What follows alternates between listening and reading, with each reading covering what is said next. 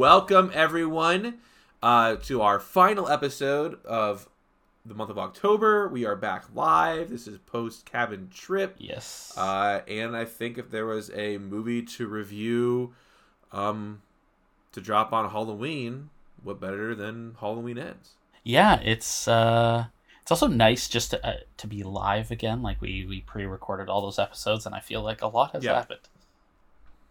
Yeah, because I keep a running like Google Doc of like what I've been playing, because like I tend to forget playing what I've been doing other than playing video games, because I tend to forget, and I just add to it, and it's gotten quite long. And I also know that Justin has been doing a lot of work, which for him means video gaming. So yeah. I know that he also has a lot too. But a couple of notes. We did finally meet. We went to a cabin, and yes, we were up there with Rachel. We were up there with Matilda, over from the Zombie Girls Network, and DJ. One of our patrons, Shannon, who's also been on a couple episodes. Randy, who we've done a lot of stuff with. Rachel's partner. My wife, Justin's wife. Did I forget anybody?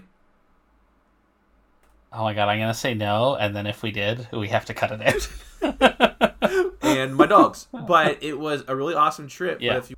But next thing on my list of things to talk about, we have a new patron. Yes, we do. Yes, we do. We want to thank Emily. She is our newest patron. She is at the tier on the patron level where she gets to force upon us a film review. And her selection is 2015's The Witch, starring Anna Taylor-Joy. I fucking love this movie. I do too. Okay, good. I do too. All right, Devin good. We're in good company. Yeah, Devin did not like it when we went and saw it in theaters. Yeah. I'm hoping that a rewatch will change her mind, because it's been a long time. But I'm very excited. I actually already had that slotted into the show schedule. At the end of the episode, I'll kind of give a rundown of like what's coming up in the next month. Okay, cool. Because because of where I am in my setup, if I click around, everybody's gonna hear it. So I'm not clicking on. Yeah, he's not at his battle station. He's actually at his parents' house. Yeah, and so he is running on older technology, I guess you could say. Yeah, it's back at my roots. Feels weird. So before we get started, I think it's really important for us as a horror video game and movie podcast that when big news with big franchises gets announced, we discuss it. Last Wednesday, actually, there was a major announcement from a studio or a franchise, I guess not really a studio, but a franchise that we kind of thought was stuck to making pachinko machines. Well, some of us thought they were stuck to making pachinko machines. But there was a broadcast from Konami about Silent Hill. Yes. We have a Silent Hill 2 remake.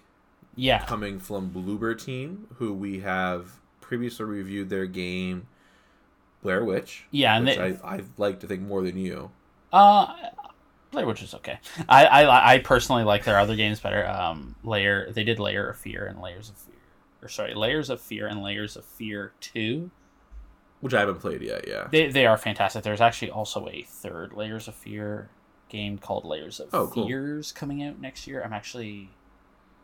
Funny story, I actually think I told you this at the cabin. I was supposed to interview them, and then they had to cancel last minute. Yep. And I actually got an email yesterday saying like, "Oh, sorry, yeah, we couldn't tell anybody, but yeah, we had to cancel because." Of the I was going to mention that you had the interview lined up. I didn't know if you were allowed to talk about it. I am. It doesn't have like a definite date yet, but it's. Are you sitting on the floor? Yes, I am. There is no. I can tell the way you keep moving, trying to get your poor back and ass comfortable. I thought so. There is nothing in here. I have like a little step stool that is my laptop is sitting on. Okay, that's okay. We have some kind of game partnership between Silent Hill, Konami, and Behavior.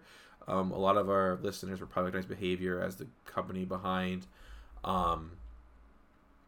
Dead by Daylight.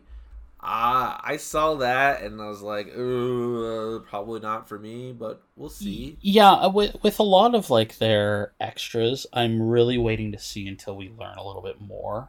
Yeah, I am it makes me interested though that with these two announcements, it shows that Konami is willing to give their license their IP out to other studios to make something.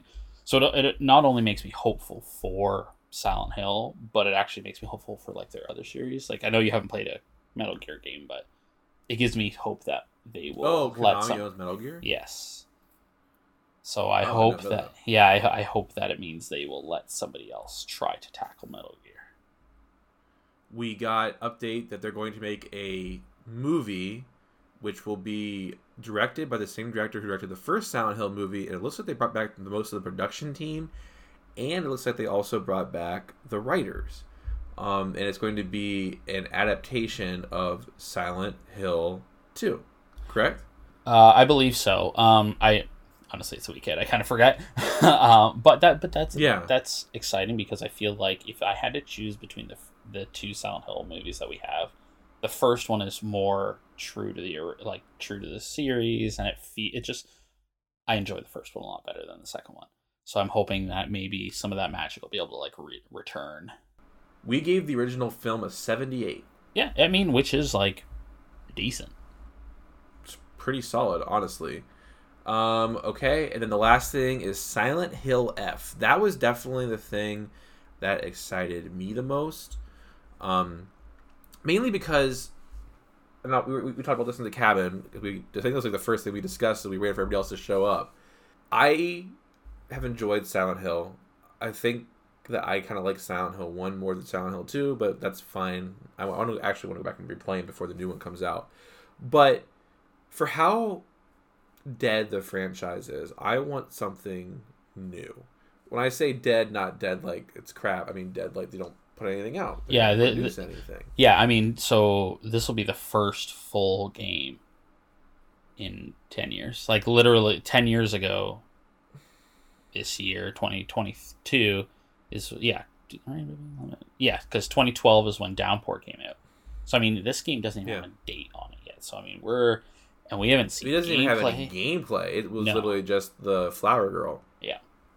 Which so I do need. What I'm most excited about. I do need to bring up everything we saw. Well, not everything, but I think it was like 90 to 95% of what we saw from the Silent Hill 2 footage was all like in-engine, in-game, no cutscenes. Yeah, I was going to circle back around to that because I think that everything else was a lot more speculation of what could be coming or what is coming, but not really developed yet.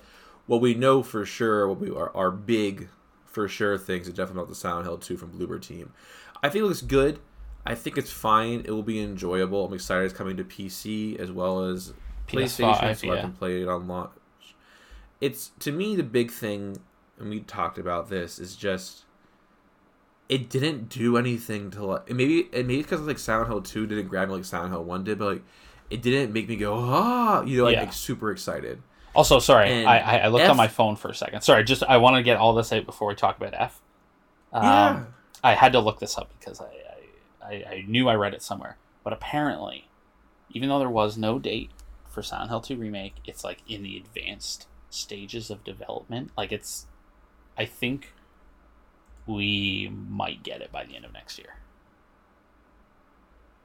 The remake, not the new one. The new one is gotten so far. Yeah. We'll see. I hope we do. I want to play it, like especially because we're getting ready to review the last Silent Hill game that we have. Yeah. And hey, you know what? If we do one a season, we'll be able to do the remake next year because apparently our seasons are fucking half a year long now. That's the honest to God truth. So yeah, I think my biggest takeaway, the biggest thing I'm excited about is that Silent Hill F, because I think that it is very intriguing. Like the setting of it being in Japan, like we talked about, reminded me a lot of Detention. Yeah. You got some Fatal Frame vibes, I think you said. Yeah, well, and it's weird because it'll be the first one that's like set in Japan, right? Yeah. Like the rest of them are in like America. Mm-hmm. America. Yeah. America. Yeah. So yeah, that's my thoughts on it. I'd love to hear about yourself. We were kind of having a really good discussion in Discord. But yeah, we'll keep you posted as we go along the way.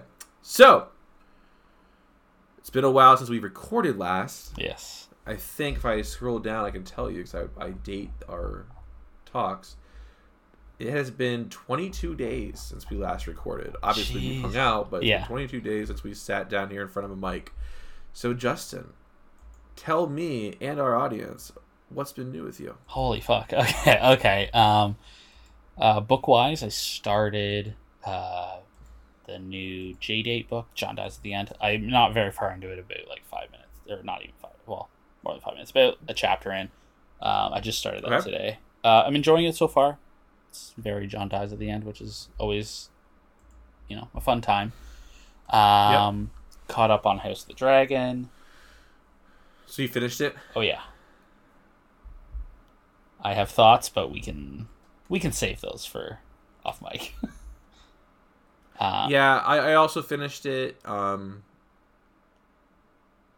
My two... I'll just hop in here because I don't have to go through it on my end, but I went into it expecting nothing. Yes. Because of how bad Game of Thrones ended. But I thought it was good. Yep. I feel like there is still some magic there. But it feels like a lot of it might be gone. Like, I'm still, like, hurt, I guess, for lack of a better term. No, I mean, that's fair. That's fair. Yeah, from what came before. I think the hardest part for me is that sometimes the characters do things that, like, don't go in line with the character that we had seen in previous episodes. Yeah, that's fair. But overall, I liked it. I'm definitely excited for a second season. Yeah, it'll be nice. I mean, I'm sure it's like 2 years away or something like that, but apparently it's only 24. Apparently it's 4 seasons of 10 episodes each, and that's it. Okay. So I'm okay with that. I am too. Man, what else have I been doing? Now I talk to you in person. Now I'm fucking drawing all these blanks. Okay, I'm just gonna get the Google Doc going. I know I have to do the Google Doc, but for now, I just gotta rip it straight off the dome. Okay, I have been playing Persona 5 Royal for the Switch. Yep, it's a fantastic port. It's Persona 5. I fucking love that game. It's exactly what I told the Nintendo person. I said, "Listen, I will any excuse to play this game again." I started playing Gotham Knights while we were at the cabin. Yes.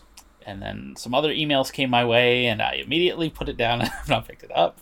Yep. I finished...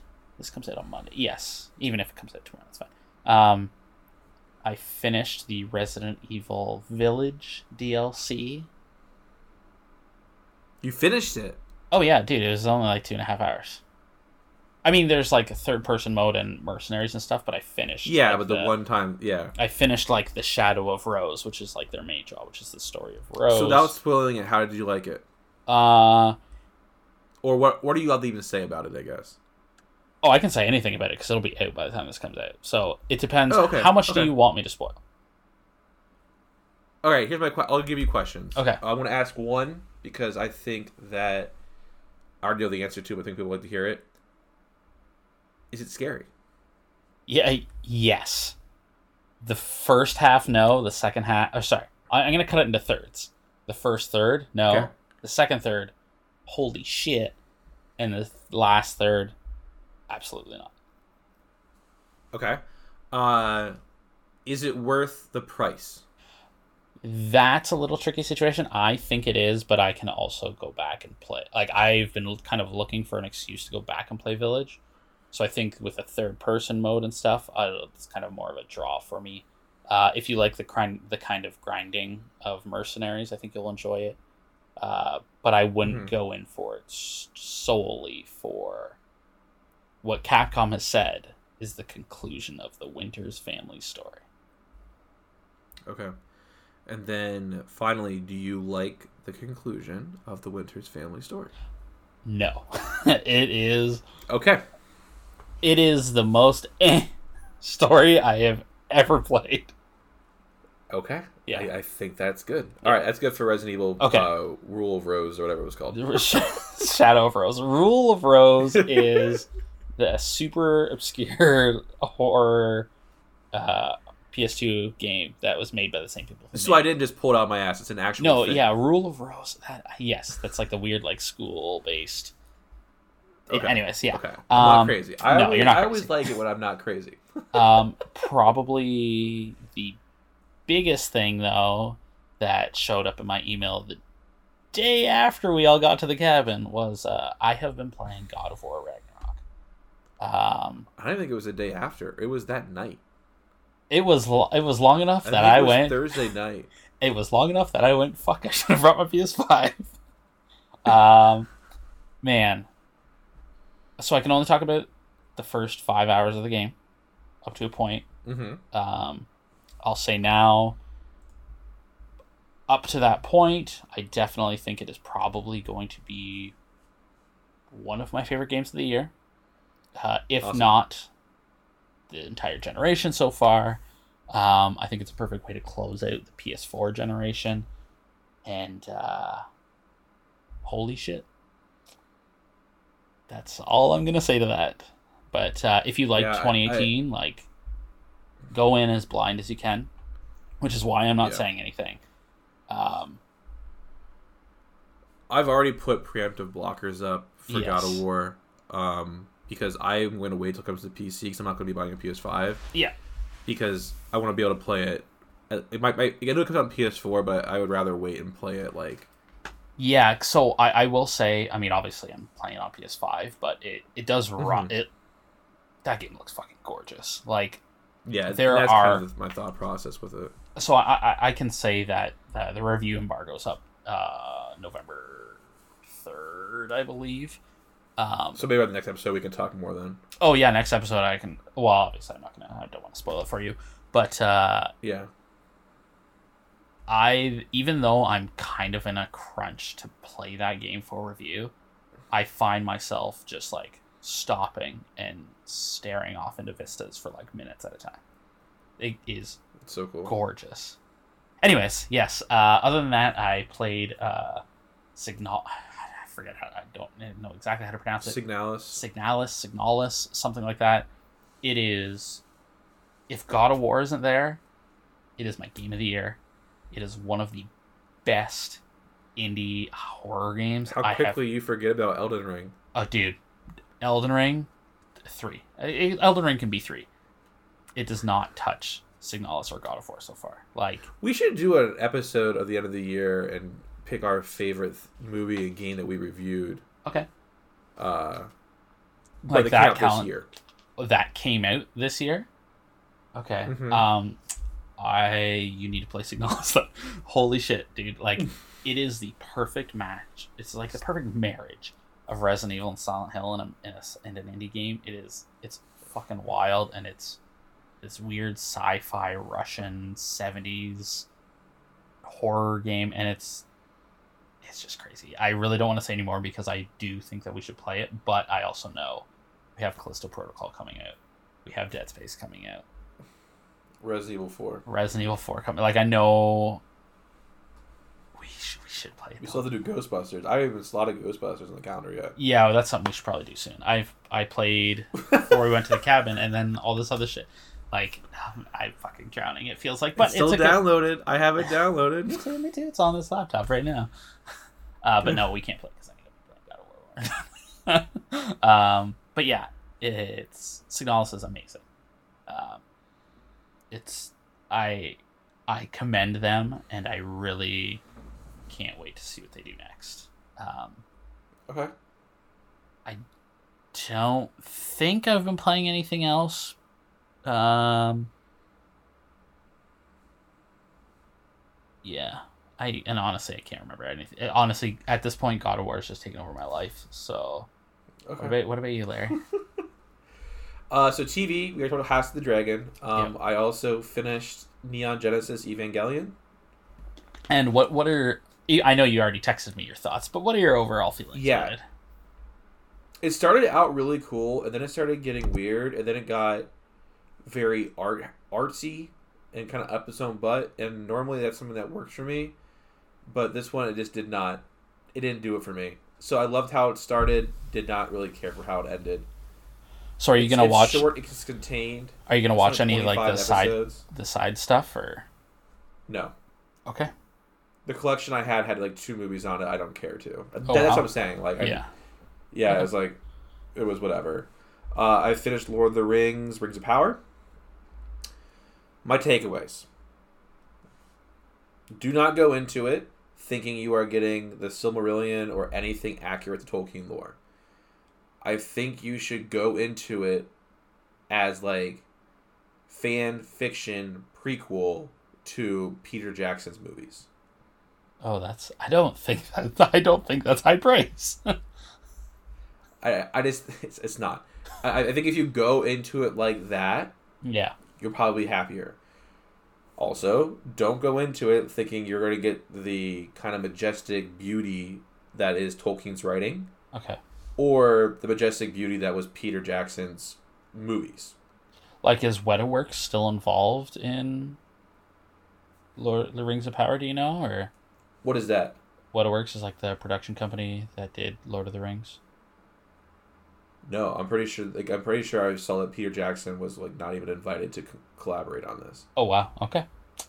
Yikes. The show is beautiful.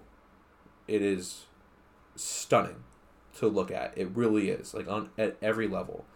My favorite part of the show is Disa, Durin, Elrond, and like all the dwarf stuff. Literally anything to do with those characters and the dwarves, like I'm 100% there for.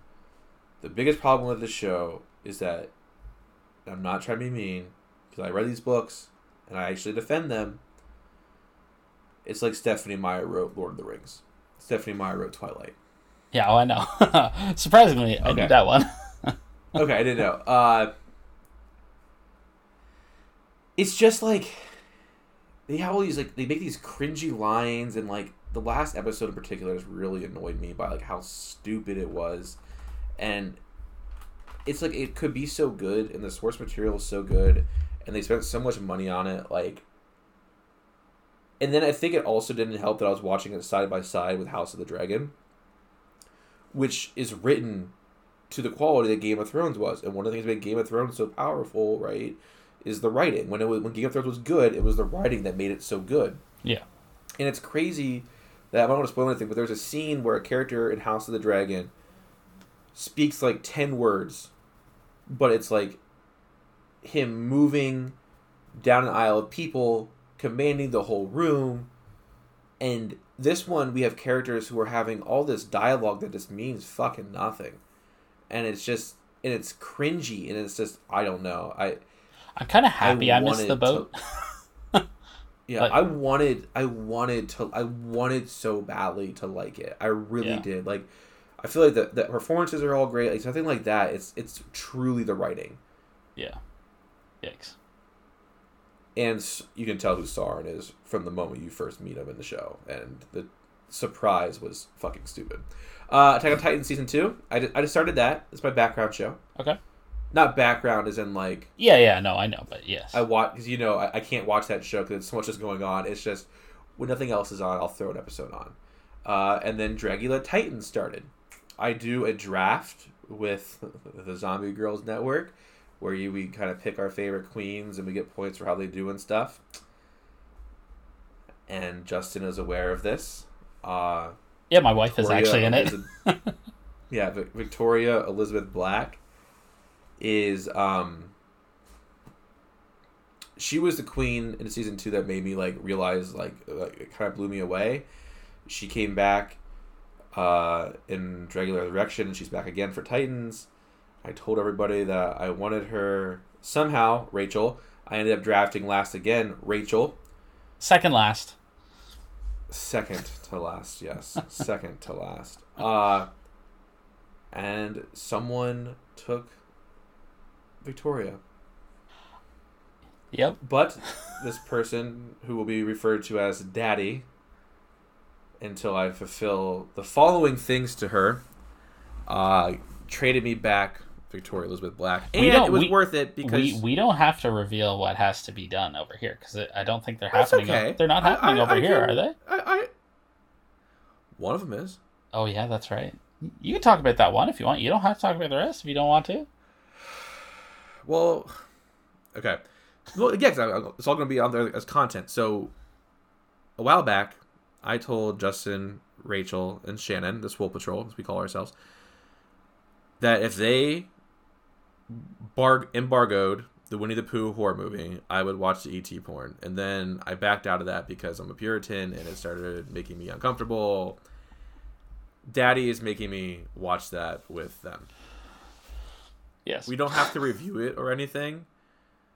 I don't think that wasn't part of her terms, but you know what? Can I tell you something? I think it would have been better to review it because then you could have just watched it by yourself. You wouldn't have had to watch it with everybody. Hey, it could have been worse. We could have watched it at the cabin, which did come up multiple times. I have to watch the Hellraiser porn with you, Rachel, and Mars, and I think we're going to do a review of it that will be tagged on into the bonus content episode from when we review Hellraiser 2022. Yep.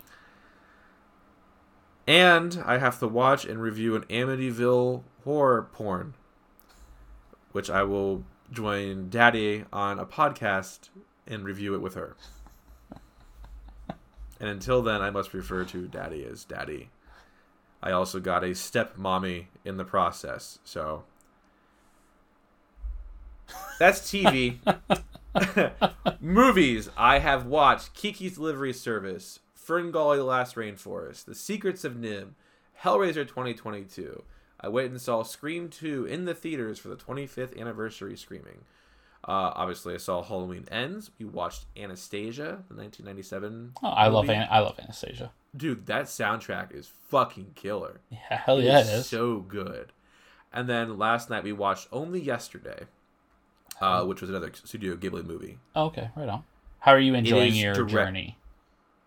So Only Yesterday was a little bit not my speed, not because it wasn't good, but it's literally directed towards like middle-aged women, like 30, 40-year-old women. Ponyo is very much directed at children. Or is it Ponyo? No. Okay.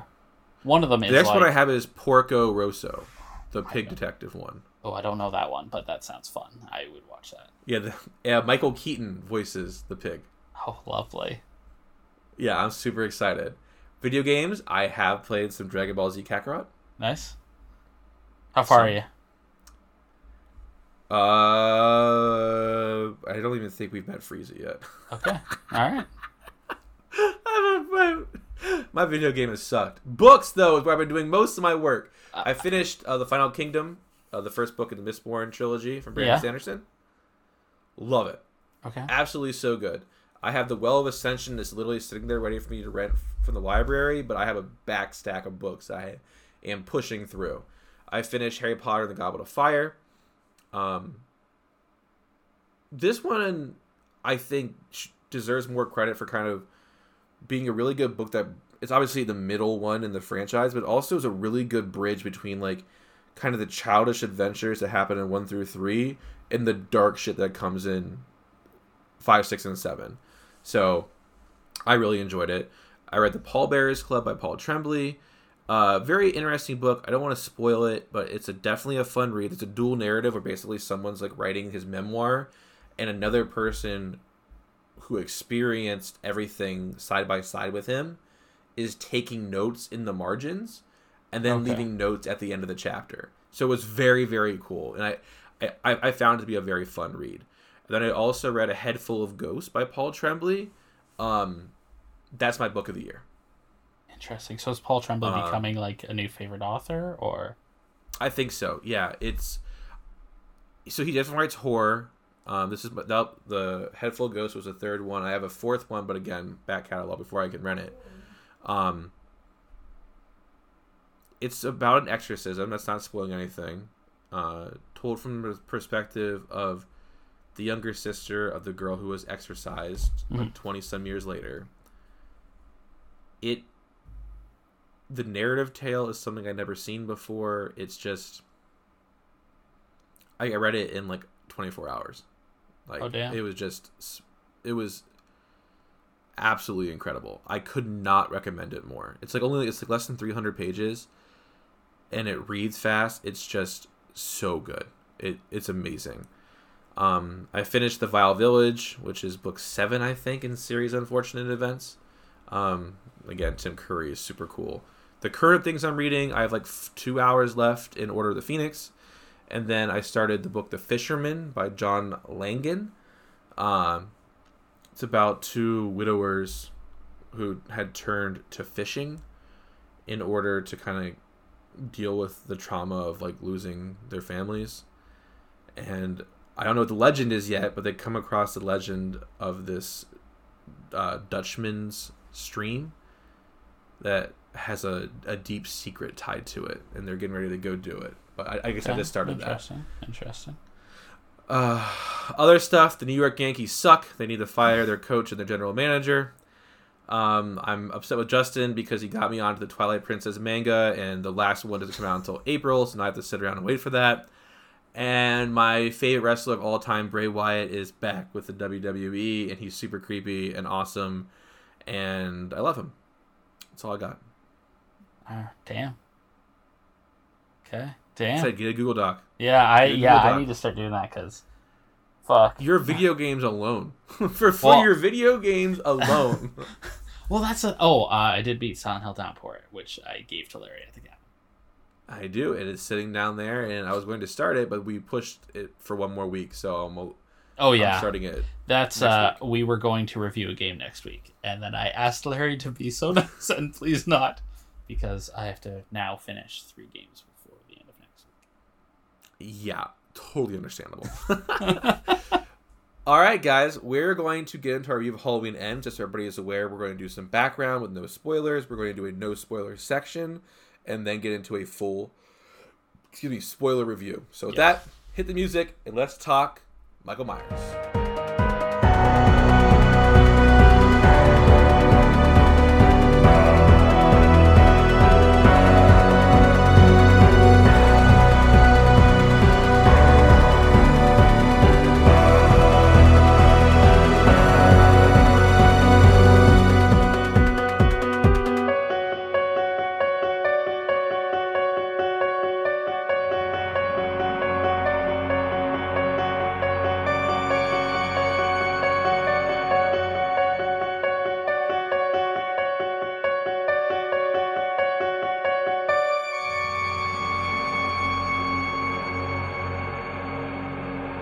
Alright, Justin, Halloween Ends, released in theaters and Peacock simultaneously on October 11th. We have the same crew back because this is the 3rd movie in a trilogy that we had in Halloween 18 and Halloween Kills. Director is David Gordon Green, and it's co-written by Green, Danny McBride, Paul Logan. We have Jamie Lee Curtis recurring her role as Laurie Strode, James Hugh Courtney coming back as The Shape, and Andy Matichak, I think is how you say her last name, who is Laurie's granddaughter. Our new big character is Rowan Campbell, who plays the character Corey. We'll talk about him more in the spoiler section. It was shot on a budget of $33 million, and to date, it has grossed $85 million, which kind of surprised me, since it was on Peacock at the same time. Like, I with same-day streaming and, like, post-COVID, like, I don't know what good numbers are versus bad numbers anymore. So yeah, that's fair. I was impressed by it, at the very least. At the most new releases, there's very limited stuff out there because as we've both found out when it comes to games and movies, it takes, like, unless it's, like, a really messy production, like... Oh, it'll take a few years, yeah. It'll take a few years for shit to come out, or the DVD release for, like, the credits, or not the credits, but, like, the bonus features and stuff. Yeah. But here's what I have. This is the future of Michael Myers and Halloween. On possible future entries to the franchise, John Carpenter joked about how future installments could be produced if the film were a success, although he acknowledged that Green was adamant that Ends was the story's ending. In an interview with the New York Times, Jamie Lee Curtis commented that the 4 films commencing with the OG and concluding with Ends were self-contained, although there was still a possibility of a new narrative being adapted for future films. Curtis confirmed in an essay she wrote for People magazine that Halloween Ends will be her last ever appearance in the franchise. Jason Blum reiterated that while it would not be the final film in the franchise, it would be the last Halloween movie under Blumhouse because the IP is going back to Malik Akkad as soon as Halloween End released. That's interesting. It's what I expected. It's why, like, I have... Okay, to me, Halloween is different timelines. I'm cool with it, but don't do anything with Laurie Strode anymore. Yeah. We'll get to it when we get into the review, but Michael and Laurie's story is done. We don't need any more. Yeah, no, I mean, I agree, yeah. So now we're going to do our no spoiler section for this review. For people who are new to this, what we do is we kind of just do a little bit of discussion. We kind of talk about the 4 topics that we discuss whatever we review anyway, which includes plot, cinematography, audio, and how scary, but no spoilers, nothing like that, no scores or anything like that either. And then we say, watch it now, watch it later, or skip. Since I did not do all of my background work here, Justin, as I'm sitting here staring at the screen, why don't you kick us off? Okay, I've been thinking about how I wanted to talk about this movie without any spoilers. And I think this is actually a very hard movie to talk about without any spoilers. But what recent Hellraiser movies has taught me is that there are movies out there that are written one way and kind of adapted to something else to include certain franchises, I guess, if that makes sense. Kind of like how we got the detective stories in those later Hellraiser movies, and then they just kind of slapped Hellraiser in there. I feel like the same, obviously a lot cleaner, but the same could be said for this. I think it starts out really strong. I think it, again, try not to talk about spoilers. I think it tries to go somewhere interesting, but stumbles a couple different times that made me feel mostly just okay about it, but not great. Really trying to talk around spoilers, but it's fine. It's very hard. Always the hard. Yeah, this is the hard part. Especially talking about plot. For myself, I'm definitely an apologist for the franchise. There are some that I can't apologize for. Listen to the Halloween 5 review if you want a taste of that, and know that there are 2 more spicier ones coming.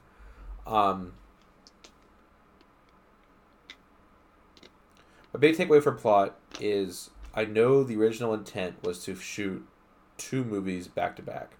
Yes. But they weren't sure if Halloween 2018 would be a success, so they shot 1.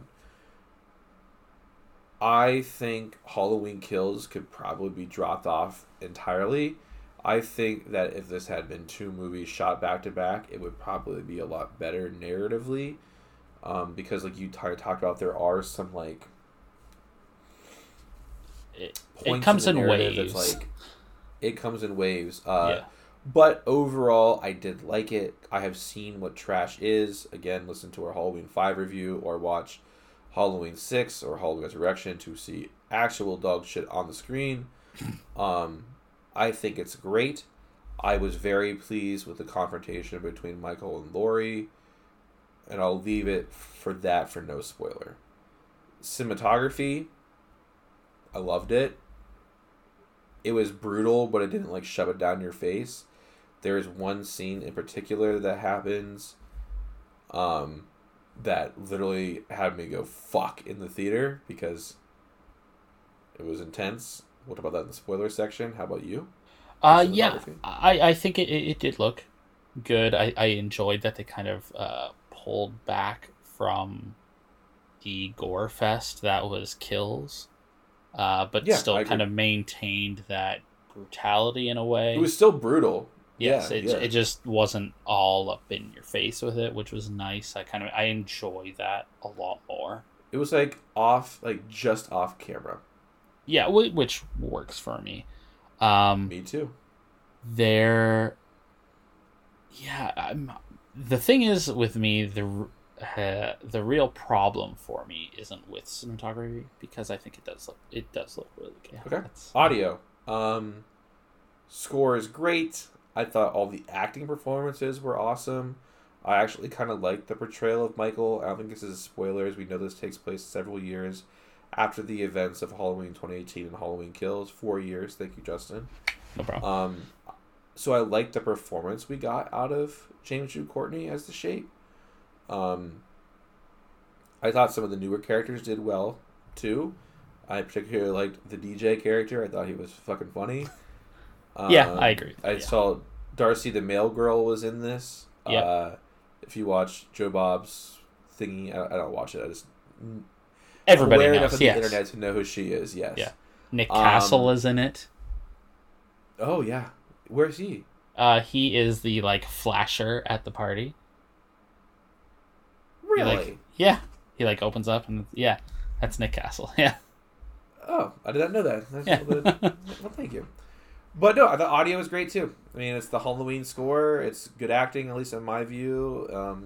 I have different thoughts. Mostly, okay. I did not enjoy the remix house party style of the Halloween theme that we got here. I think it's one of the weaker ones, just because I really enjoyed 2018, and even though I wasn't a fan of Halloween Kills, I really enjoyed the theme there. The theme here just felt more like a party than anything, which was weird. Yeah. Which was just weird to me. It just kind of I enjoyed the start of it, and then it just started doing its house party thing, which kind of caught me off guard. Otherwise, I enjoyed the acting. I think the acting was good from the majority of the newer people that we got, and then obviously the classics that are back are fantastic. Then how scary? We will discuss this, I think, at length in the spoiler section, but Michael Myers isn't as present in this. Instead, we get something else, which we'll discuss. I think that might even be a spoiler. Maybe. Sorry if it was. Sorry if that was. I apologize. There are moments that it's scary. There is a sequence in it that I fucking loved, and it was I was on the edge of my seat for. But overall, Kills is scarier than this, and Halloween 2018 is definitely scarier than this. Yeah, this felt like the ending of a Resident Evil to me, where they kind of... Our protagonist is too OP? Yes, and they just kind of drop off the scariness factor. Yeah, like Wesker, Jason, Chris, and Punch and Rocks. Yes, exactly. Yes, big time. Even their okay. Yeah. Well, yes, I can't spoil that. So yes, yeah, that's how I feel. Okay. So then, watch it now. Watch it later. Skip. It's on Peacock. Watch it now. There's so much other garbage out there that you could watch that is so much crappier than this. If it wasn't available on Peacock and you had to pay money and maybe you weren't a fan of Halloween Kills, maybe you would watch it later. But if it's streaming and you already have Peacock, it's fucking Halloween. It's October. It's not that bad of a movie. I've seen some people crap all over it. I've seen people freaking out about it. And I'm here for criticism because people obviously view things differently. But it's a fun movie. It's an enjoyable movie. I think I liked it probably more than others, but again, I do like Michael Myers a lot. And I love Jamie Lee Curtis and Laurie Strode. So I liked it. It's definitely a watch now for me. For me, I took a little bit of a different approach. I kind of took the trilogy as a whole. And if I had to say anything, it would be 2018 is a watch now. Halloween Ends. Watch yesterday. Yes. Halloween Ends would be a watch later. And Halloween Kills is skip. See, that's kind of how Halloween Kills is a skip. Halloween Kills is a skip for me. I will never watch Halloween Kills. Well, I would say you can skip it for it, but I wouldn't say it's a skip in the franchise as a whole, because there are 4 movies that are so far below it. But there's also so many movies in the franchise that are so much better than it. Like, I'm... Yeah, but, like, one day when we finish going through it all, we'll rank it. But, like... Okay. Like, Halloween 5, Halloween 6, Halloween Resurrection, and Rob Zombie's Halloween 2. Like, I would watch Halloween Kills 7 days a week and twice on Sunday before I watch any of those 4. Yeah, I haven't seen some of those in a very, very long time. So, yeah. You will. But for me, Halloween... I was actually thinking about maybe next October to finish the franchise, we just plow through all of them. Okay. But if we're doing that, we're doing like the Rob Zombie ones as well, right? Yeah, oh, of course. Okay. Yeah, they're included. Yeah, sure, why not? Yeah, because it would be 6, H2O, Resurrection, Zombie 1, Zombie 2. Let's do it. Yeah. Maybe we can get a hold of an old Michael Myers. Isn't there like an old like SNES game? Halloween game? I threw my phone down. I don't know. I'll look it up. I can look. Okay. Look. Okay, you can look. Okay, perfect. Yeah. So then let's get into our spoiler section. Spoilers galore. Deal with it. You've been warned. It's coming right now. Simple plot summary. We don't do 60 seconds on brand new releases. Is Laurie, after the death of her daughter, has moved past, and she's writing a book to kind of help herself move past the trauma, and she's not letting it bog her down. Michael Myers is living in a cave underneath the town, which we don't know about quite yet, but the town is still dealing with the trauma of that night. And I found that really intriguing. And the movie starts off with a cold opening of a babysitter who's being terrorized by a little boy who locks him in a closet, and the babysitter kicks the door open to get out, and the kid falls over a railing and dies. And then the whole town ostracizes him. And I found it really interesting because it was... Go ahead. There is a... Sorry. Halloween the Game. Horror movie. Based on the horror movie. It doesn't say when it came out, but it looks like it is in... Sorry, oh my god, this fucking article is loading. Anyways, there is a Halloween game. Yes. All right, well, we'll do that too then. We'll have some fun. So the babysitter kills him, and like he's like being blamed by the town and going through like, and I think the thing about it that I liked most about this plot that I found most interesting is how people deal with like trauma, and how people deal with like bullying almost. Yeah. And how like, and that's cool. But that's a plot discussion. Okay.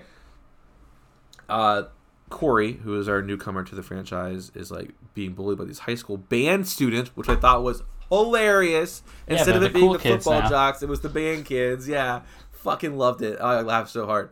They throw this man over a fucking bridge, and Michael grabs him and pulls him into his little like cave.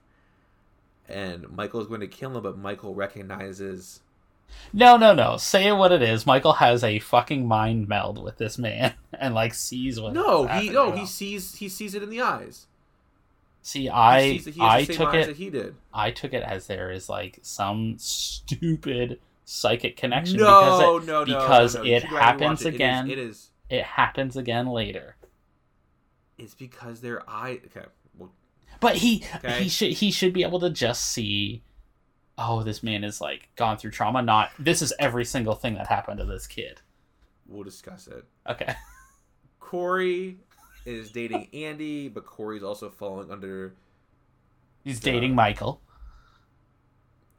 He's being trained by Michael. And basically, Corey gets tired of waiting for Michael to fully pass him the torch, so he goes and takes the torch for himself. And he goes on a rampage wearing Michael's mask. And he's going to culminate it all by killing Laurie Strode so that him and Andy can leave and be happy together forever after and cut their ties with the town. But Laurie Strode is not to be fucked with, and she kills Corey. But Michael came home looking for his mask. After a scene I wish was longer because I wanted it. I'm jealous. A very violent, climactic ending.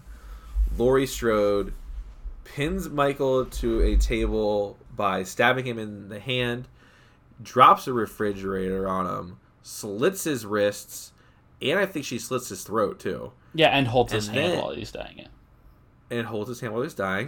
And then the whole town carries Michael to the junkyard where they drop Michael's body into a fucking grinder and grind that son of a bitch. And kill him. Which I've got masks everywhere. You saw me at the fucking haunted house where I was standing over some guy in a Halloween in a Michael Myers costume. It was brutal, and the film ends. Laurie finishes her book, and on their table is Michael's mask. So let's talk plot. Okay. So let me tell you why I like it. Okay. Batman Beyond is one of my favorite animated shows of all time. Okay.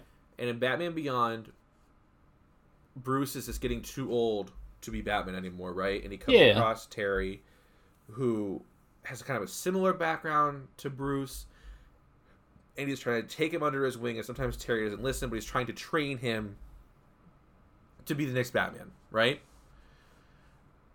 That is the vibe I got from this, and I was loving it. It was like Michael wanted to pass on the torch, right? A loving father trying to teach his son how to grow up. Yes, because I know you saw it differently, obviously, but what I got from it was, I thought it was a way the filmmaker was trying to tell us, the audience, that Michael saw, because there's so many different fucking timelines and stuff, it's hard to tell. But I saw a Cult of Thorn ring in the movie, so it didn't happen. I refuse to accept that. I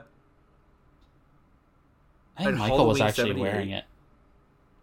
Halloween 78, you're throwing me off. In Halloween 78, Dr. Loomis definitely talks about Michael's eyes, right? Yeah. About how there's something missing. I know Zombies goes way into it, but I'm almost positive in 78 there's a discussion of the eyes of Myers. That's how I took it. He's getting ready to choke him out and kill him, but he looks into his eyes and he sees it because Corey accidentally killed that kid. He was about to go to college. He was super intelligent, and he lost his whole life. His mom was super awful to him, and super protective and super mean to everybody around him. And I also think that explains why Laurie at first is trusting towards him until Michael kind of pulls that out, right? I think Laurie saw that he was on a cusp of two different paths when she first comes across him, but then after Michael gets him into his wing, I think he starts to go down that darker path.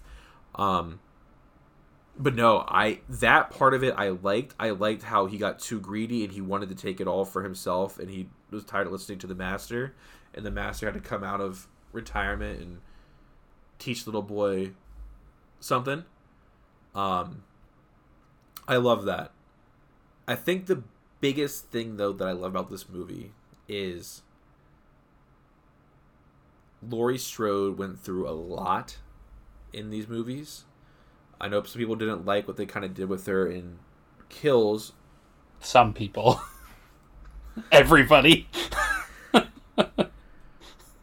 And at the time, I said the reason why I was okay with it is because they were saving... Laurie Strode can't die if she doesn't get into a confrontation with Michael. Mm-hmm. Michael can't die if he doesn't get into a confrontation with Laurie. It was a way to keep your two principal people separated for the final confrontation, which we got in Halloween Ends. And that final confrontation to me was awesome because it showed that Michael was broken and beaten, and it shows that he was not as strong, but Laurie was prepared for it, right? Even he tried to put her hand down the thing, all that shit, but Laurie was she was a step ahead of him. Michael had the advantage the first night, but Laurie had been prepared. Laurie was ready for him. With all that being said, though, when we reviewed Halloween Kills, and when people give me shit for it, I said I don't want... Watching that movie by itself, I liked it. But there's going to be a lot of questions that have to be answered in Ends. Because it's a trilogy, right? If you just watch The Two Towers and you don't know what comes after, it's well, what's coming next? Do you know what I mean? If I'm being honest, I think these 3 films were intended to be 2. That's my honest takeaway. I think these 3 movies were intended originally to be 2 movies, and I think that Halloween 2018 was stretched out to be one complete narrative, which was how we got the full-length movie. Mm-hmm. And I think Halloween Ends was kind of how they saw everything ending. I think that probably the stuff with the town trying to go kill Michael happened, right? In probably an original spec for these 2 films shot back to back. But we get no answers to like this supernatural comeback, right? After getting just fucking mutilated, which is super annoying to me. Because yeah, Michael's still alive and he's definitely it's because he's got superpowers and he can like has a psychic link with people.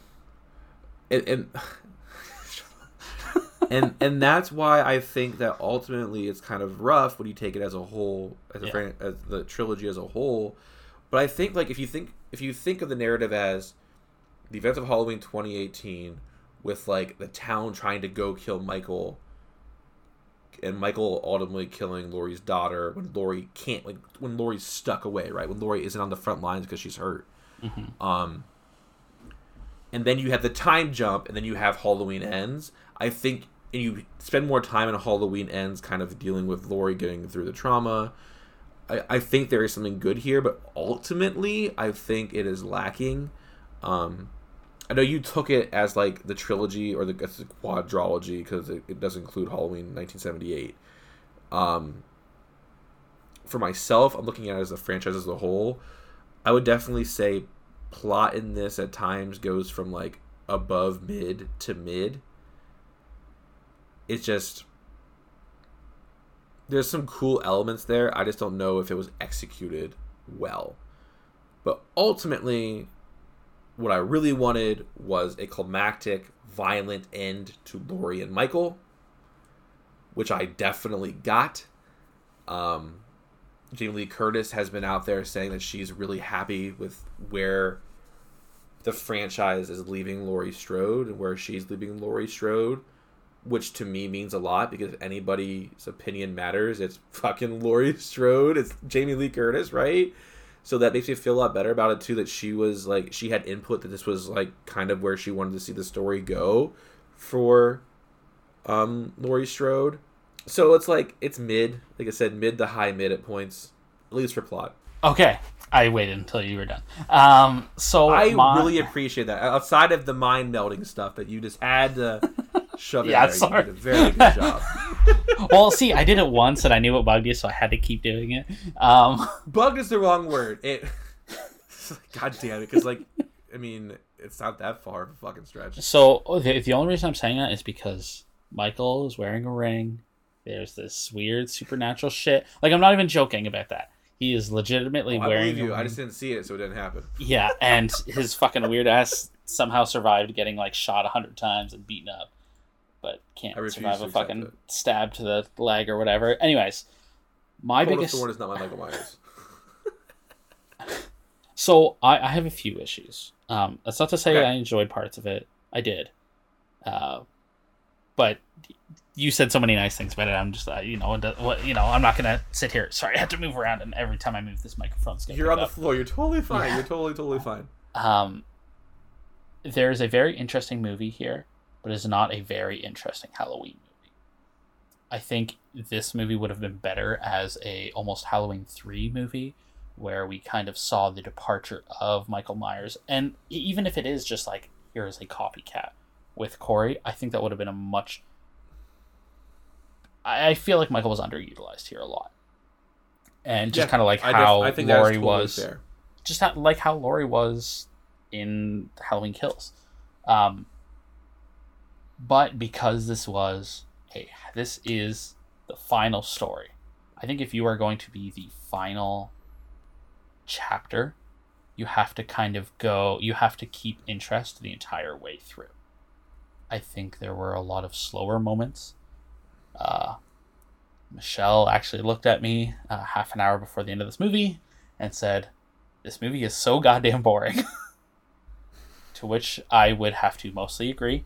I do think it picks up at the end, and the I think part of that is because it did have such a very good, strong start to like kind of gives you this holy shit moment to it just kind of slowly builds. It's a slow burn, but it's a satisfying burn at the end. The confrontation with Laurie was awesome. I am really happy that it was Michael and not.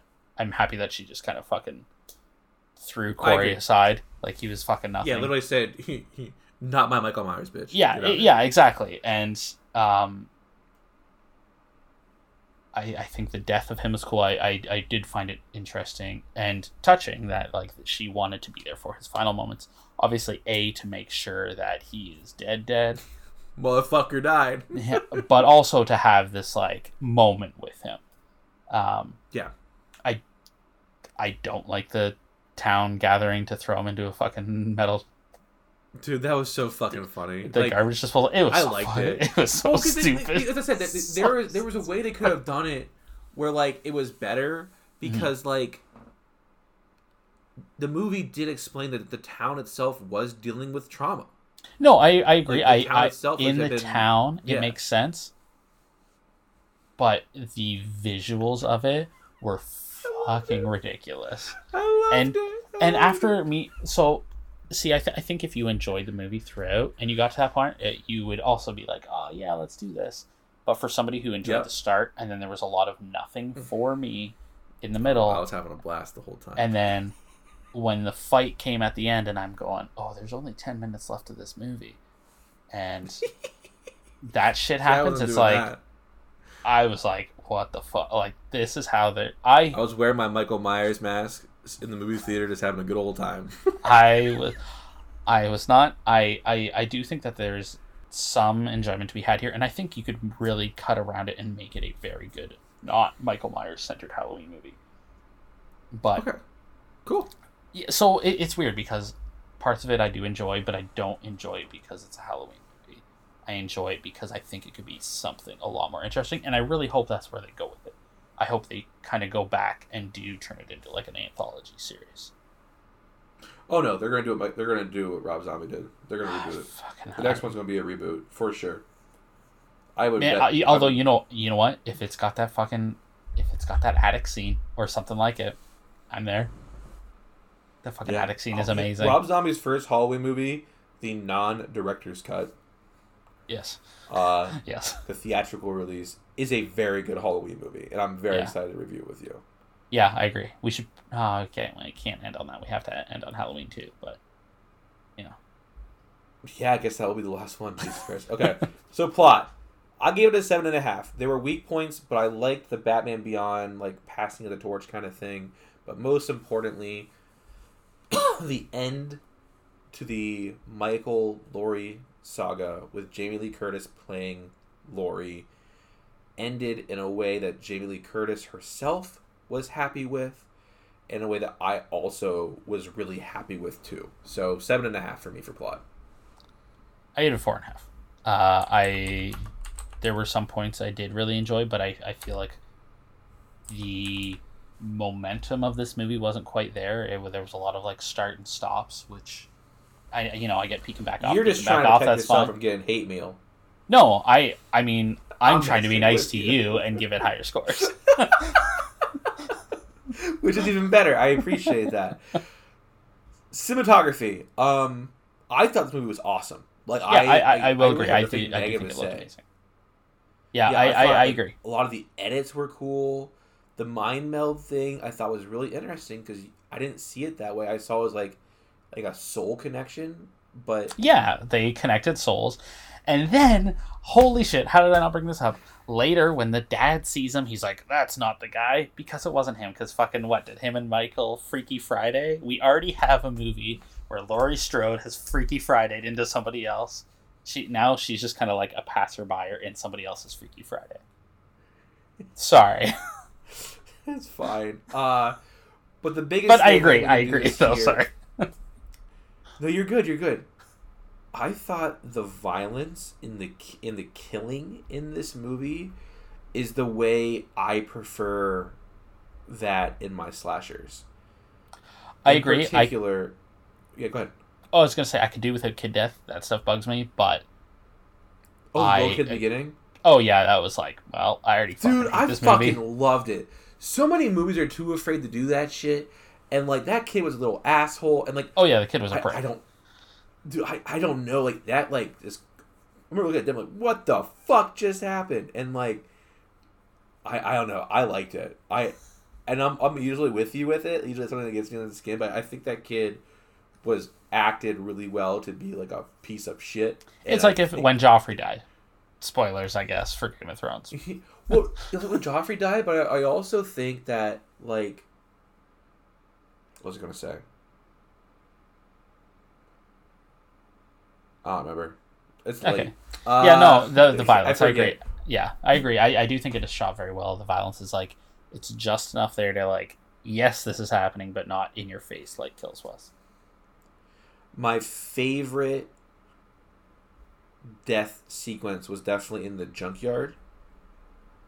When Michael gets thrown into the... That was cool. I did like that. I did. I'm not even going to apologize. That was like, hey, they ended it. Like... Until he comes back because he's Freaky Friday into somebody else, and it was really... I don't give him ideas. The band kids. Yes, the band kids was good, yes. Is that the one that you were like, holy shit, what is going on here? Yeah. Okay. Yeah, like, I agree.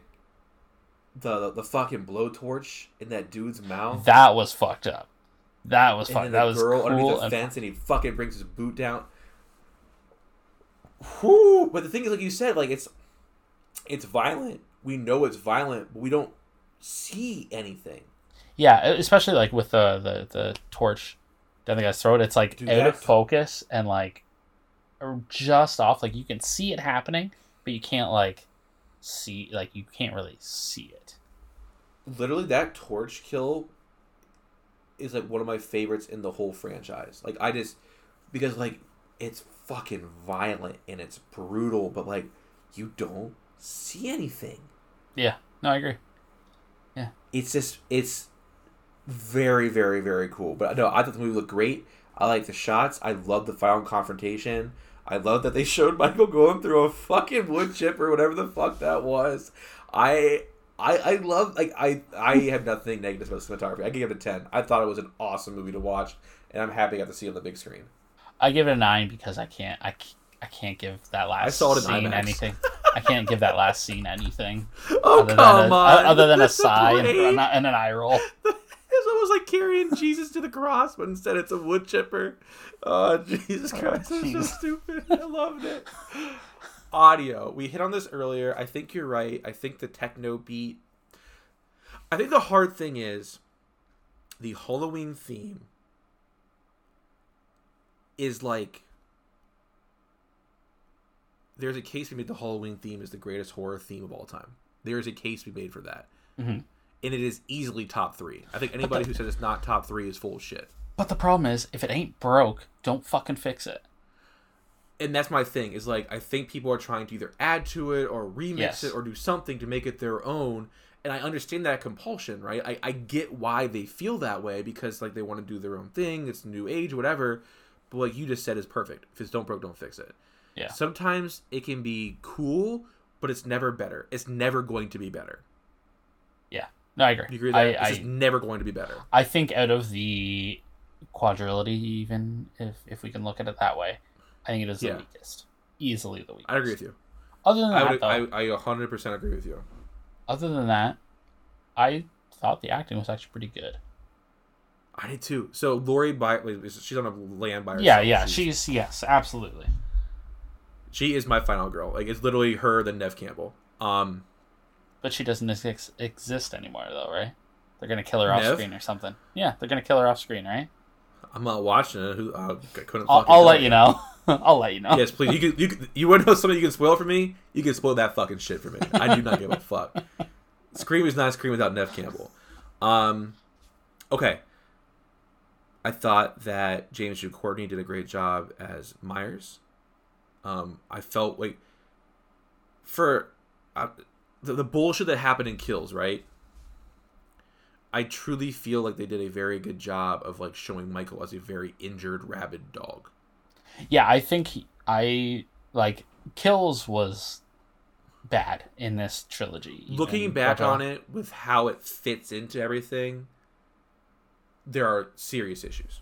Yeah, I think he does a fantastic job of playing Michael, who is like, he knows the end is coming. He is like not long. He's psychic linking with other teens to pass on the torch. He's Bruce Wayne, goddammit.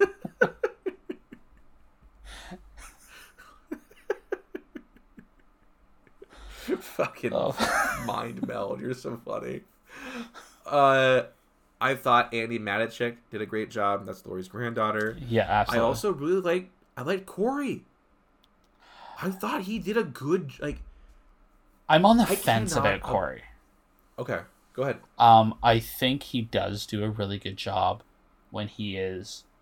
I don't know how else to put this, but when he is himself, I think he does a good job. I just think he does an amazing job. But it's when he Freaky Fridays with Michael or whatever it is, when he's like under the spell, whatever Cult of Thorn thing you want to bring up, that. Oh, stop saying Cult of Thorn, goddammit. Listen, I have a movie coming up where I have to deal with that here. Listen, though, it is in the novelization of Halloween Kills. I refuse to accept it. I don't want to listen to it because the writing is so bad in that book. But I will force myself, and just so I can pull out the Cult of Thorn bullshit and give it to you. But it is drop now it on clothes when you get your soundboard back. I refuse. I think he does. I was just gonna say, I think he does a fantastic job when he's playing himself. But when he plays the more retreated Michael-ish version, like when the dad goes and sees him, I don't think it's portrayed as well. It just kind of comes off a little like sluggish. Because when I think of somebody portraying Michael, I don't think of him. I think of The Shape. Right? I think I think you're right. I like his performance a lot, and I got Batman Beyond vibes. You got mind melding, and that could be how why we the second act we kind of see it differently. Yeah, and I think that's why the plot could be stronger is because there is a story here to be told about a kid who has just had a really fucking shitty night, who didn't do anything wrong, and he's had a shitty night, and a terrible, terrible accident came down. And because of the trauma the town had and just how shitty people can be in general, this kid's entire life was ruined by just a really bad accident. Yeah. Hey, the dad was gonna forgive him because the dad realized it was an accident. Well, like you said, it had been 4 years, but he lost his college, he lost his friends, he lost everything. And I think that's why there's a really interesting story that could have been told here between Laurie trying to pull him to the good and Michael trying to pull him to the bad. I think there is something interesting there. But again, I just think it's not told well. Yeah.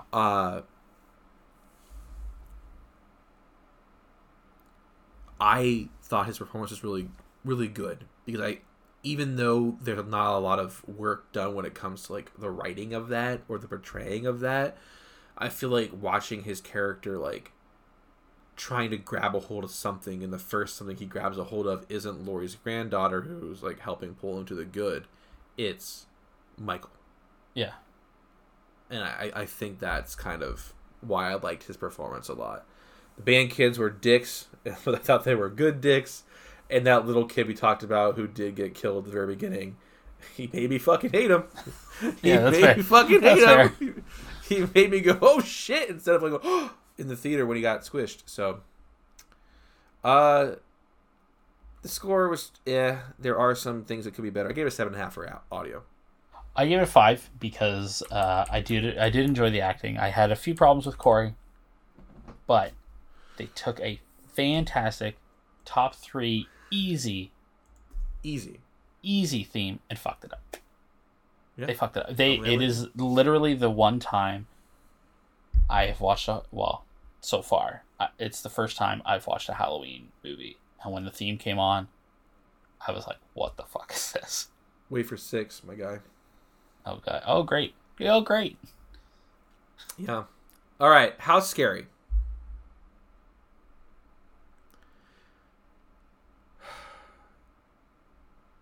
The opening was scary because I just kept waiting for Michael to pop up. So it was like very, maybe tense is the right word, but I was definitely on the edge of my seat, ready for fucking Myers to pop up, and he didn't. Also cinematography. I forgot to mention this. I look at my notes right now. That opening pumpkin thing where they kept like going. To pumpkin where it was like up. Through all that was the fucking like dope. That was such a nice dope. like throwback to the entire like franchise. Yeah, it was nice. I really fucking loved that. Sorry, I was just thinking about how the movie was going. Excuse me. I like the murder in the house of the doctor and stuff. The kind of the callback to the Bob being stuck to the wall. Yeah. I mentioned how I like the blowtorch and just all the deaths kind of in the junkyard. I love watching Michael get eaten by a fucking chipper. But Jesus Christ. I'm afraid of Michael Myers. I'm afraid of the shape. I'm not afraid of some guy in the shape costume. Similarly to how when we were at the cornfield this past weekend, we were kind of hanging out, waiting in line, and there was a guy in an immaculate Michael it was Myers fantastic. Costume. And he was committed to it, too. And he was so fun. Like, he put on your Texas Chainsaw jacket and stuff. Like, it was great. Highlight. I'm not afraid of it, because it's not Myers, right? There's something about, in particular for me, the original one, and Rob Zombie's. Yeah. Like, there's just something about, like, the shape. And even in Halloween 2018, the shape is scary. It's not the mask that is scary, or a deranged person that is scary. So there are moments in this that I like. There are times where I was definitely on edge. But since the shape kind of takes a back seat, similar to how Bruce Wayne takes a back seat into it, the moment I realized that Michael was not our key player, you know what I mean? Was instant though, right? It wasn't instant. Like, the opening sequence we knew it wasn't, but like it wasn't until he went into the sewers and we realized that Michael's there and he's alive, but he's like not at any capacity to do shit. Well, so it's funny. We actually go by the sewer a lot earlier in the movie, like very early on in the movie, and I had to rewind it because I just watched it at home because Michelle saw him standing. It's like closer to the start of the movie. He's just like standing. Well, I remember we saw the sewer. We always see him there though. Yeah. Interesting. Okay, I need to go back and rewatch it, but no, there are very tense moments. Yeah. But is it as scary as the OG or 18 or Rob Zombies? No, and I think that is mainly because it's not the shape. Yeah. I agree. Yeah, I mean, like I mentioned in the spoiler-free thing, it's like a Resident Evil game. You get to the final act, which this entire movie is the final act. Boulders. Yeah, you're punching boulders, man. What are you doing?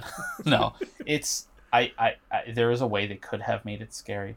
Like, any of the sewer stuff really could have come across scary, but it was just like it was telegraphed too easily.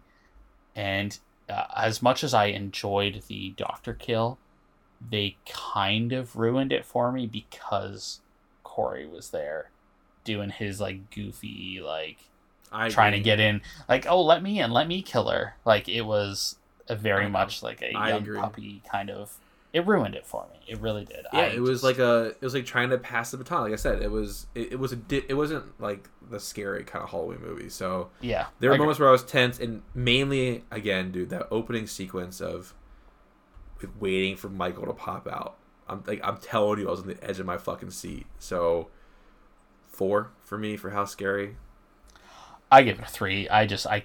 There are some like decent tense moments, but I don't think there's anything.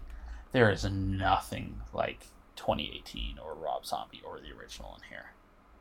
Nothing. Yeah, the original is on a level by itself, but Rob Zombies is good too, and we'll get to it next year. Okay. And we should make Rachel watch it with us because she's never seen it before. Yes. Yes. Like, we can start talking to her about it now. Yeah, get on her calendar. For plot, I gave it a 7.5. You gave it a 4.5. For cinematography, I gave it a 10. You gave it a 9. For audio, I gave it a 7.5. You gave it a 5. And for How Scary, I gave it a 4. You gave it a 3. That gives it a Here's Johnny final score of a 63%. That has it actually tied, Justin, with Nosferatu, Wrath of Malachi, the video game, Resident Evil 5. Fantastic game. Talk about that a lot. Video game.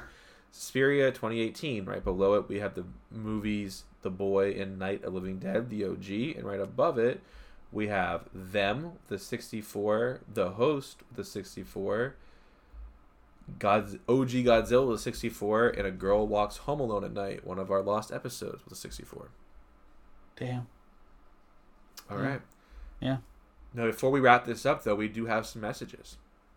Yeah. First, That's right. On Discord from Alex, and he says, I'm sure this will come out in the episode, but I am curious how the Halloween trilogy stands now that I assume is complete. I think one of the most fun trilogies in horror in recent memory was Fear Street, and there's so much good horror out there already that I'm curious if Halloween can be considered one of the greats in the recent horror film. I say this as someone who hasn't seen any of the new Halloween movies, so I guess the big ask is, should I take the time now that we know the end? Let me give you my biased opinion. Michael Myers is the GOAT for a reason, and you should watch them. Even if they're shitty, they're still a Halloween movie. That's my biased opinion. My non-biased opinion is Halloween 2018 is awesome. So if you were to watch this whole branch, this whole timeline, it's OG, 18, kills, and ends. OG and 18 are top tier Halloween movies. Yes. Kills is, what we said, probably fifth from last, and ends is mid. Yeah, so like I think really A plus D C. I think really you could, if you wanted to like fully enjoy it to the max, I think you could just watch the OG in 2018. Because they did you could just skip kills. Yeah, but there's a lot in this movie that, like, I would rather look at this movie again as, like I said, a Halloween 3 than Halloween Ends. I think there is something enjoyable in this movie, but I don't think it's the Halloween of it all. Okay. Well, you have two different answers there from us, guys. Yeah. You can pick your own path. Next is an email from Eddie. He says, 1, as opposed to the last time Michael lived in the sewers and had an old man to get him food, oh gosh, well, at least for a while, what did Michael Myers live on in the 4 years he spent under the streets of Haddonfield? I'm going to say... Oh, I was going to say the thrown off fast food off the bridge. The pure protein diet. The homeless gentleman that gets murdered for no fucking reason says that Michael keeps pulling people in there, so I'm assuming maybe Michael has turned cannibal. Although we see no fire, so he could just be eating them raw, I guess. Maybe he has cookouts with the homeless gentleman. I'm not sure. Maybe the little barbecue. Yeah. Okay. Yeah. Question number 2. If this franchise picked up with the Halloween remake and ignores all in-between films, how is it that Michael Myers is the boogeyman? Living here in America, a guy that kills a few people one Halloween night 40 years ago is arrested and put in prison just to not going to be remembered. So what is the animosity from the townfolk towards Laurie Strode? Oh, he does have a question there. Okay, so let's talk about first, why is he the boogeyman? I grew up in a small town. Yeah.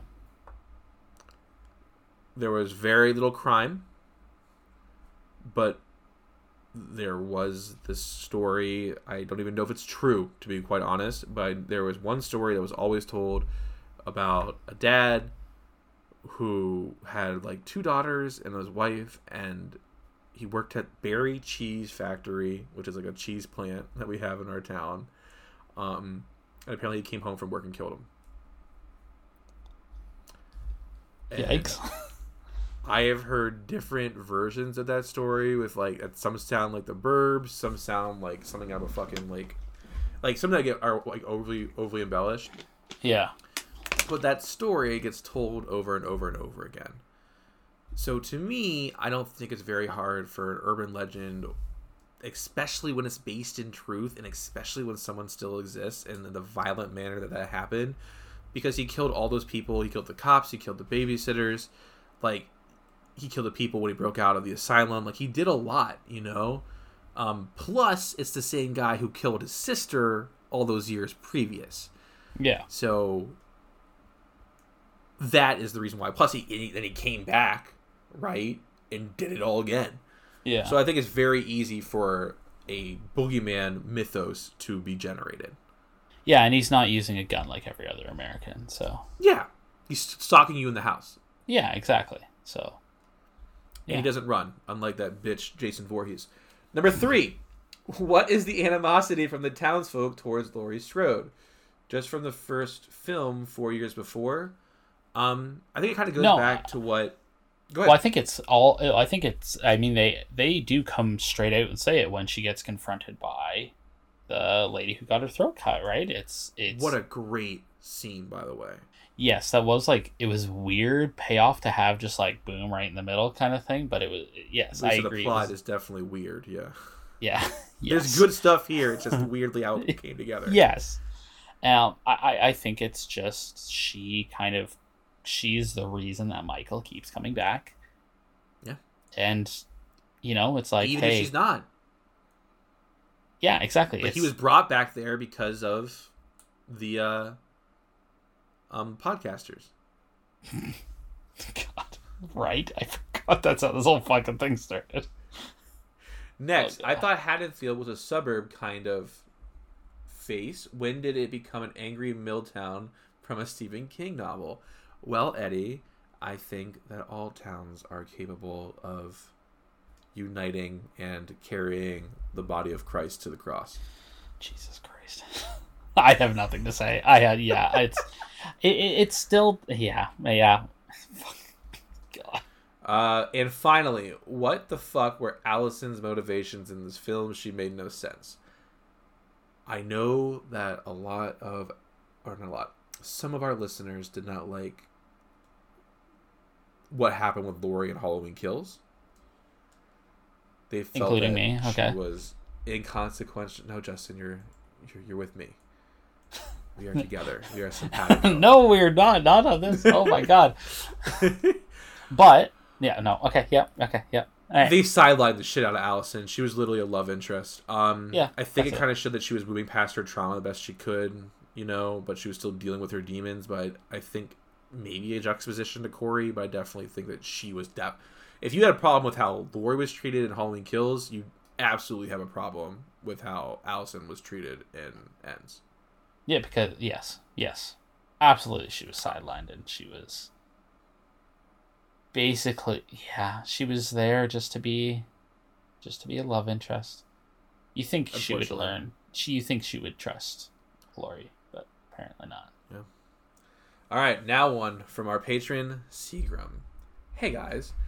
Why don't you say what that email, what the subject line? The subject line. Halloween Ends. Thank God. Hey guys, I wanted to drop you a note regarding my feelings about the latest entry in the franchise. After the terrible ending to Halloween Kills, I felt like Halloween Ends was going to have to do a lot of work to pull me back in, and unfortunately, it just didn't get there. The biggest thing I needed was some sort of explanation for how Michael just keeps coming back over and over despite all the damage that is inflicted on his body. I wanted an explanation at all for where the superhuman strength and stamina came from and why. The gym. I didn't get any answers to anything, just more questions. Oh, Michael. Overall, it felt like they had the right pieces and just failed to put them together correctly. Yeah, that's what we said. A few of them might have been lost under the couch. At the beginning, I thought things were headed in the right direction. The poor kid who had been harassed with the town runs into Michael and doesn't get killed. Shirley's going to pick up the mantle. Maybe at this point we find out there's something about the mask or some demon working within Myers. Nope, none of that. Instead, he develops a crazy obsession with Laurie's granddaughter that seems to have nothing to do at all with Michael. Matt, we don't want Cult of Thorn. We don't. No, clearly he does. Clearly, Matt likes Cult of Thorn. Ultimately, it just didn't make sense to me how things went down. We at least got a satisfying fight between Laurie and Myers in the end. So that was something, I guess. I just wish it hadn't taken us so many movies to figure out that Michael Myers' kryptonite is refrigerators. I'm just going to pretend he died in that fire. Peace, Matt. No, I was prepared for that email to be a lot fucking meaner. It wasn't, which makes me happy. Yeah. Dude, everything you say there has a point. But you don't want Call of Thorn. You don't want it. Don't ask for it. What I'm understanding is that Matt wants Call of Thorn. Clearly, like, he wants something. He wants demons. He wants there to be some form of, like, supernatural element. He wants Cult of Thorn. And he did kind of get it with, like, the ring and the mind melding and the, like, Freaky Friday. It's there. The mind melding shit's so funny. Okay. That's all we got, guys. We're going to play a commercial and we're going to head on into the closing. Ghosts. Split souls. Monsters. Sociopathic villains. Cold-blooded murders. And nightmares becoming reality. Does this sound like horror to you? Actually, these are all things that can be found in the Harry Potter series. It can be scarier than you might think. I'm Katie. And I'm Audrey. And on our podcast, Wizard Studies, we talk about all these parts of the wizarding world, and even some more lighthearted stuff.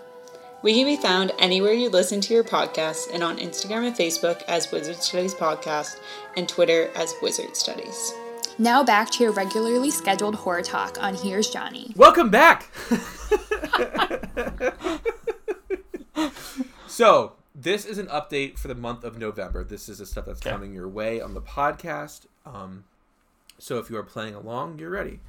Next week, we're going to do OG Carrie. Justin needed some time in order to kind of finish his work for his video game writing, and so we're going to play Carrie first. Then, Silent Hill Downpour, our final Silent Hill game, to date. Then, Fatal Frame 2. Which is like 14 hours. Yep. Then we are going to be we're going to be watching The Witch. That's our newest Patrons Forced entry. And I still kind of want to watch it when it's still like woodsy outside. I think it fits. Yeah, absolutely. I think that's vibe. Yes, we should have watched that at the cabin. Oh. Yeah, I love that movie. And then our third game in 4 weeks, The Last Door. Yes. That is what is coming your way in the next 5 weeks on the Here's Johnny podcast. I want to thank everybody who sent in messages to us. It was awesome. Also, patrons, we have been recording for a long time, and Devin had a late night, so I haven't had dinner yet, so I'm kind of dying, so there will be no campfire. But, we'll do it next. We'll make it up next week. Yeah, and Justin let me on the hook. Maybe instead we'll upload to you can upload to Patreon my video of diving into the lake. If you want me to do that, I will. Maybe send it to me first, and I can judge if I want that on there. Okay. If it's behind a paywall and it can't be downloaded, I'll feel less awkward. I think you can download stuff off Patreon. Oh, then maybe we'll have to figure out something else then. I don't mind sharing it with people. I just don't want it being downloaded. That's fair. Yeah, it can be downloaded. I know because I download stuff off Patreon. All right, guys. So that's all we have for this episode. I hope you had a lot of fun with us. And most importantly, besides staying scary, Justin and I wish you all the happiest of Halloweens. Good night. Good night. Happy Halloween. The Here's Johnny podcast is brought to you by Larry and Justin. You can find the show on Twitter at Here's Johnny Cast, and you can find Larry at Beaver LA. You can find Justin at Pickle Thing, and you can email the show at here'sjohnnypodcast@gmail.com. You can look us up on Facebook at Here's Johnny Podcast. As always, in the show notes, you can find links to the Discord and to the website. We are also on Instagram at Here's Johnny_podcast. Also in the show notes, we'll have a link to the Twitch and YouTube channels. And if you would like to support the show, you can head on over to patreon.com/Here's Johnny Podcast. Every cent goes into the show. And yeah, we just really use it to make the show better. Again, I just want to say thank you very much to our patrons. You guys help make this possible. But yeah, Patreon is the way we support the show. We aren't looking to get rich, and like Justin said, every dollar, every cent, it all goes back into some pretty cool tiers, so head on and look at that. But until next week, see you guys later.